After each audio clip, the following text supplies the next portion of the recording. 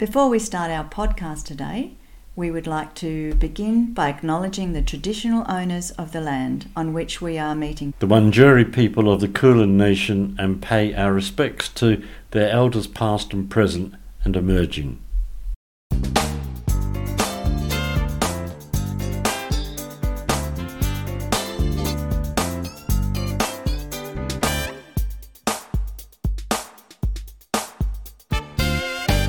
So this is our 5th episode then. No, it's the 4th. No, you did it's it the again. 5th. We deleted one. No, you did it again. What? It's the 4th. Oh, I see what you're doing. Yeah, this So is you're the... saying it's a 5th, even though it's the 4th on Well, the thing. It's technically on the thing of the It's listeners. actually the 4th, but it was the 5th, and then we deleted one. I don't know why we deleted. Oh, because we lost it and we couldn't recover it properly, so we just deleted the whole thing and started You again. couldn't recover it properly? That makes me. I couldn't recover. That makes this one the 5th. Yeah, but we got to say the 4th so the listeners can be clear about what they're listening to. Are they listening to the 4th or the 5th? Anyone listening to this, are they going to be clear? I think not. Probably not after they've listened to it. Hello and welcome to Inward Journey. My name's Kevin and this is our 5th podcast. It is. I'm here with Janine. Hi, I'm Janine, and welcome today to our talk about creativity. I think that's what we were going to do, Kevin, wasn't it? We're going to talk about all things creativity, but you might say, what's creativity got to do with relationships and inner relationships? Creativity has got everything to do with problem solving. Widely than one way of being, then you're going to get stuck in resolving, working through any type of problem. It doesn't matter what it is. You're looking perplexed. I'm thinking, is that a perplexed look? Okay. You can't see it, but I've got a perplexed look. According to me. Yeah, according to Janine. So what's music got to do with creativity then? Because I was thinking about music. Well, we were playing some music before. Oh, we were too. And, it had a couple of things to do with it. And not so much creativity, but it had everything to do with relaxing. Yep. And I think we were doing a little jig to the music. And if you're doing... You're laughing. Yep.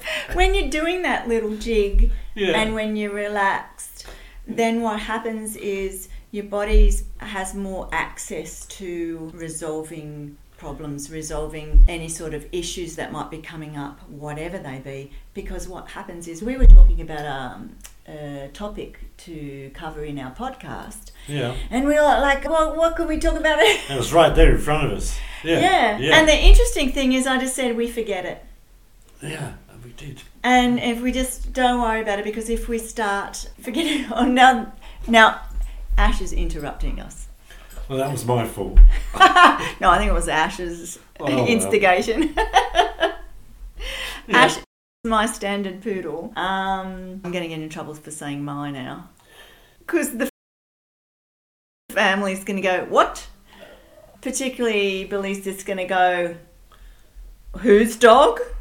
Actually, she's my dog when she's well, and she's their dog when she's playing up. Your dog is mucking up. Now I'm seriously sidetracked. And where are we going now? Me too. We were talking about music, creativity, relationships. So I grew up around music. My earliest memories are of my dad. He was like, Second World War. He didn't talk much. He wouldn't talk about what happened to him as a kid. He wouldn't talk about what happened to him in the war. He was a sergeant major in the war. But he'd be around the house.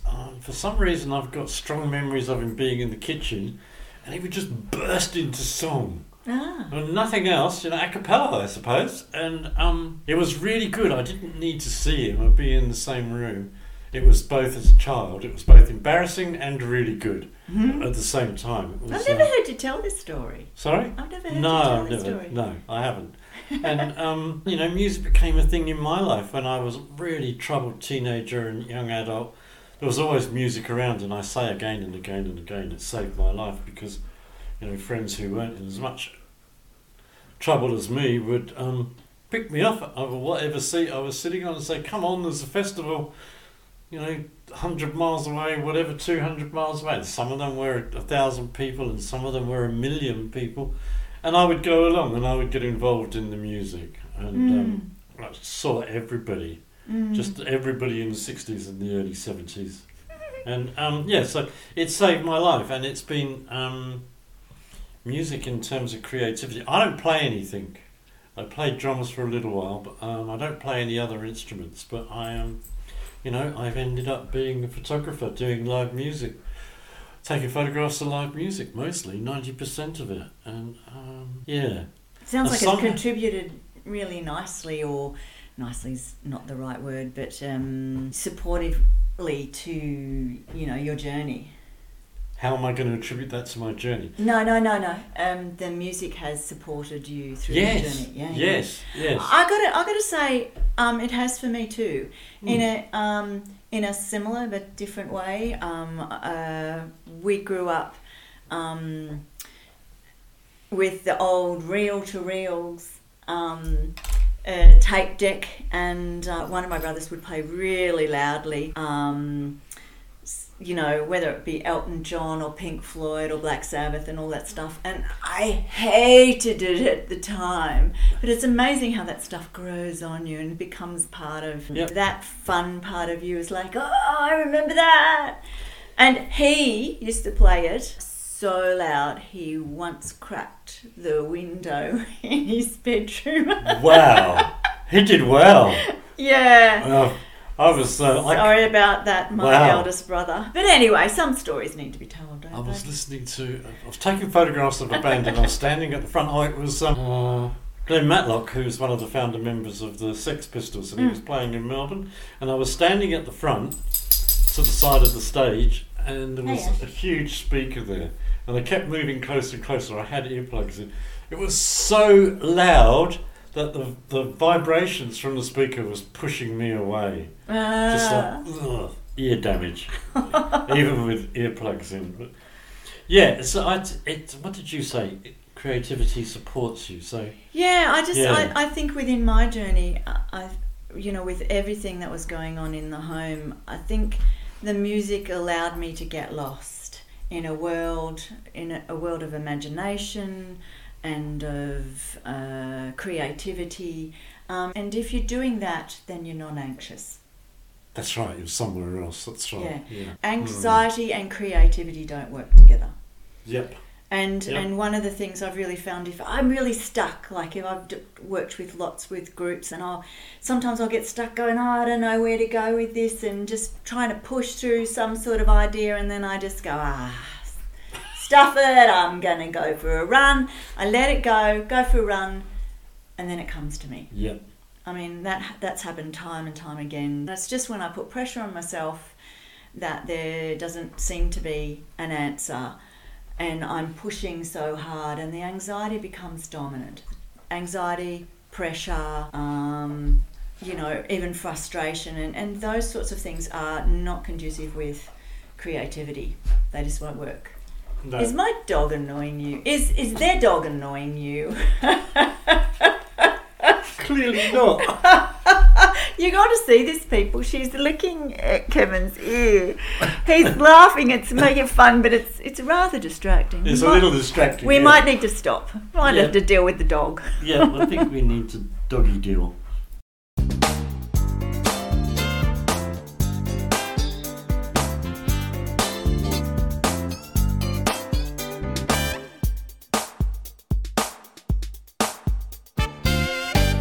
Okay, so Asha is no longer in the room with us, and we're back. And whilst we were doing that, I just sort of thought that, I guess one is always creative, but all my creativity came together as I started to get well. So, I always see designing software as creative, like a blank screen. It's my job to fill it in. And writing is certainly creative. There's no doubt about that. Absolutely. And didn't take me long to realise that. But photography it took me a long time. People saying, "Oh, you've done wonderful photographs. That looks really good. You're very talented." And it took ages, years before I thought, "Yeah, that's good. I did that, and I really loved doing it." So my last piece of photography was Renee Gayer's. Am I allowed to say that? Yeah, Renee Gayer's funeral, and I was the only photographer officially in the room, in the theatre. It was in a theatre, and I just got lost. The whole place was packed, and I was there for all the rehearsals. They went on for hours. But anyway, when the bands were playing, the whole place was packed, and I was able to be on the side of the stage and behind the bands as well. I just got lost. I forgot that there were people there. I was just lost in what I was doing, and I was so aware of what was good and what was not, and what would make a good picture, and it worked. And it's how does that connect back to my relationship? It just makes me feel so good. I think it makes you sound so present. Yeah, okay. Present with yourself and what's happening, and being absorbed in what you're doing at the moment. I think we can do that in so many ways. Yep.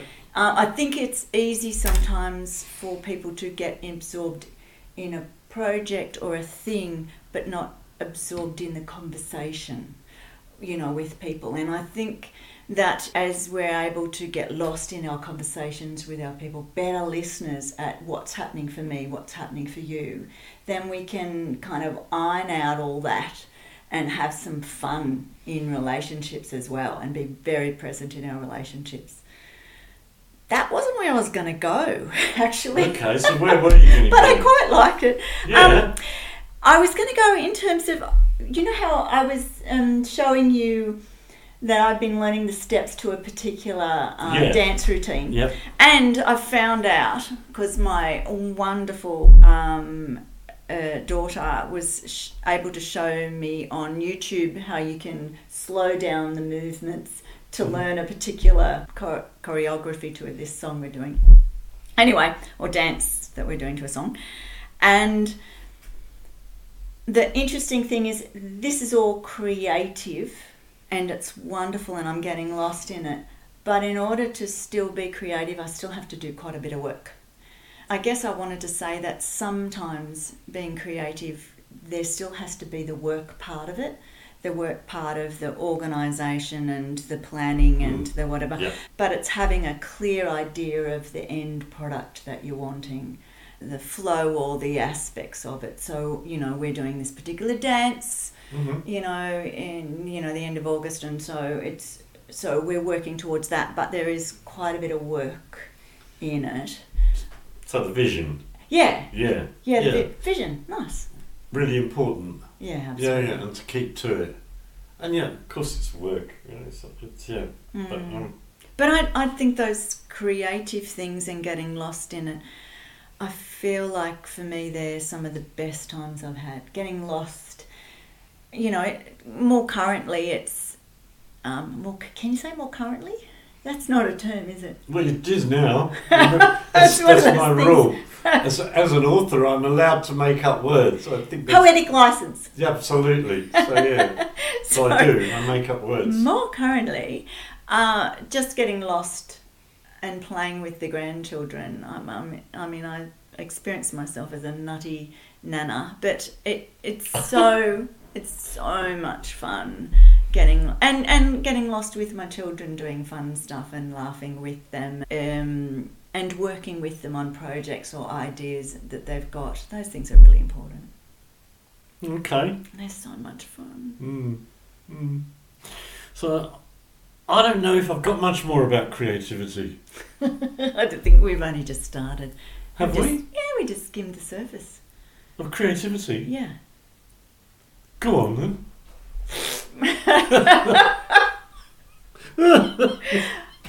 Just in case you missed that was Janine doing strawberry. No, it's not strawberry, it's a raspberry, isn't it? Raspberry. I don't know. Whatever we used to call them. I think there's a whole conversation around anxiety and... What's that got to do with creativity? Well, it's got to do with the inability to access the creativity and your problem solving, and the anxiety just stops all that from happening. So I can't be creative. Yeah, and if you just think about daily life, really deserves and demands us to be creative in how to get out the door, to be on time for work and have all the things that I need, and all of those things are, I do. Yeah. Demand that wider thinking rather than black and white thinking. But that's not creative, is it? It's got everything. Getting out the door? Yeah, it is. So everything's creative. Absolutely. Yeah. It's the black and white thinking that can make us and make people very rigid, authoritative, immovable, that kind of stuff. And if that's happening, and we can all have those times, is the body can be stressed and feel stuck and locked up. So if everything's creative, what's reality? Great question. Well, it's how you interpret it, isn't it? Yeah, so it's different for everybody. That's where right. I was going. Yeah, and when we started this podcast, I was feeling fairly flat, but as we've been talking and connecting, my perception of the world has shifted. That's what happens, isn't it? Yeah, and my belief is that we can all work with our reality to shift and to settle and to soften and to expand and all of those things as we notice and value what's actually happening for us.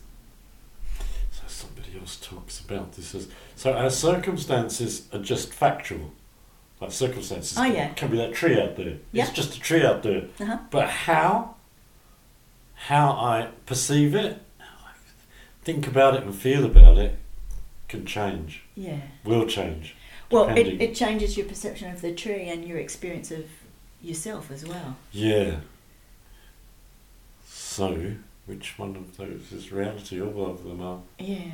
Yeah, okay. Yeah. I get that. Yeah. Because if you think about it, if you're having a shitful day, and it's like, that, there's marks on the windows and there's, and that tree needs to be cut down and I haven't got, and that needs to be put away and, so... Overwhelming? Annoying?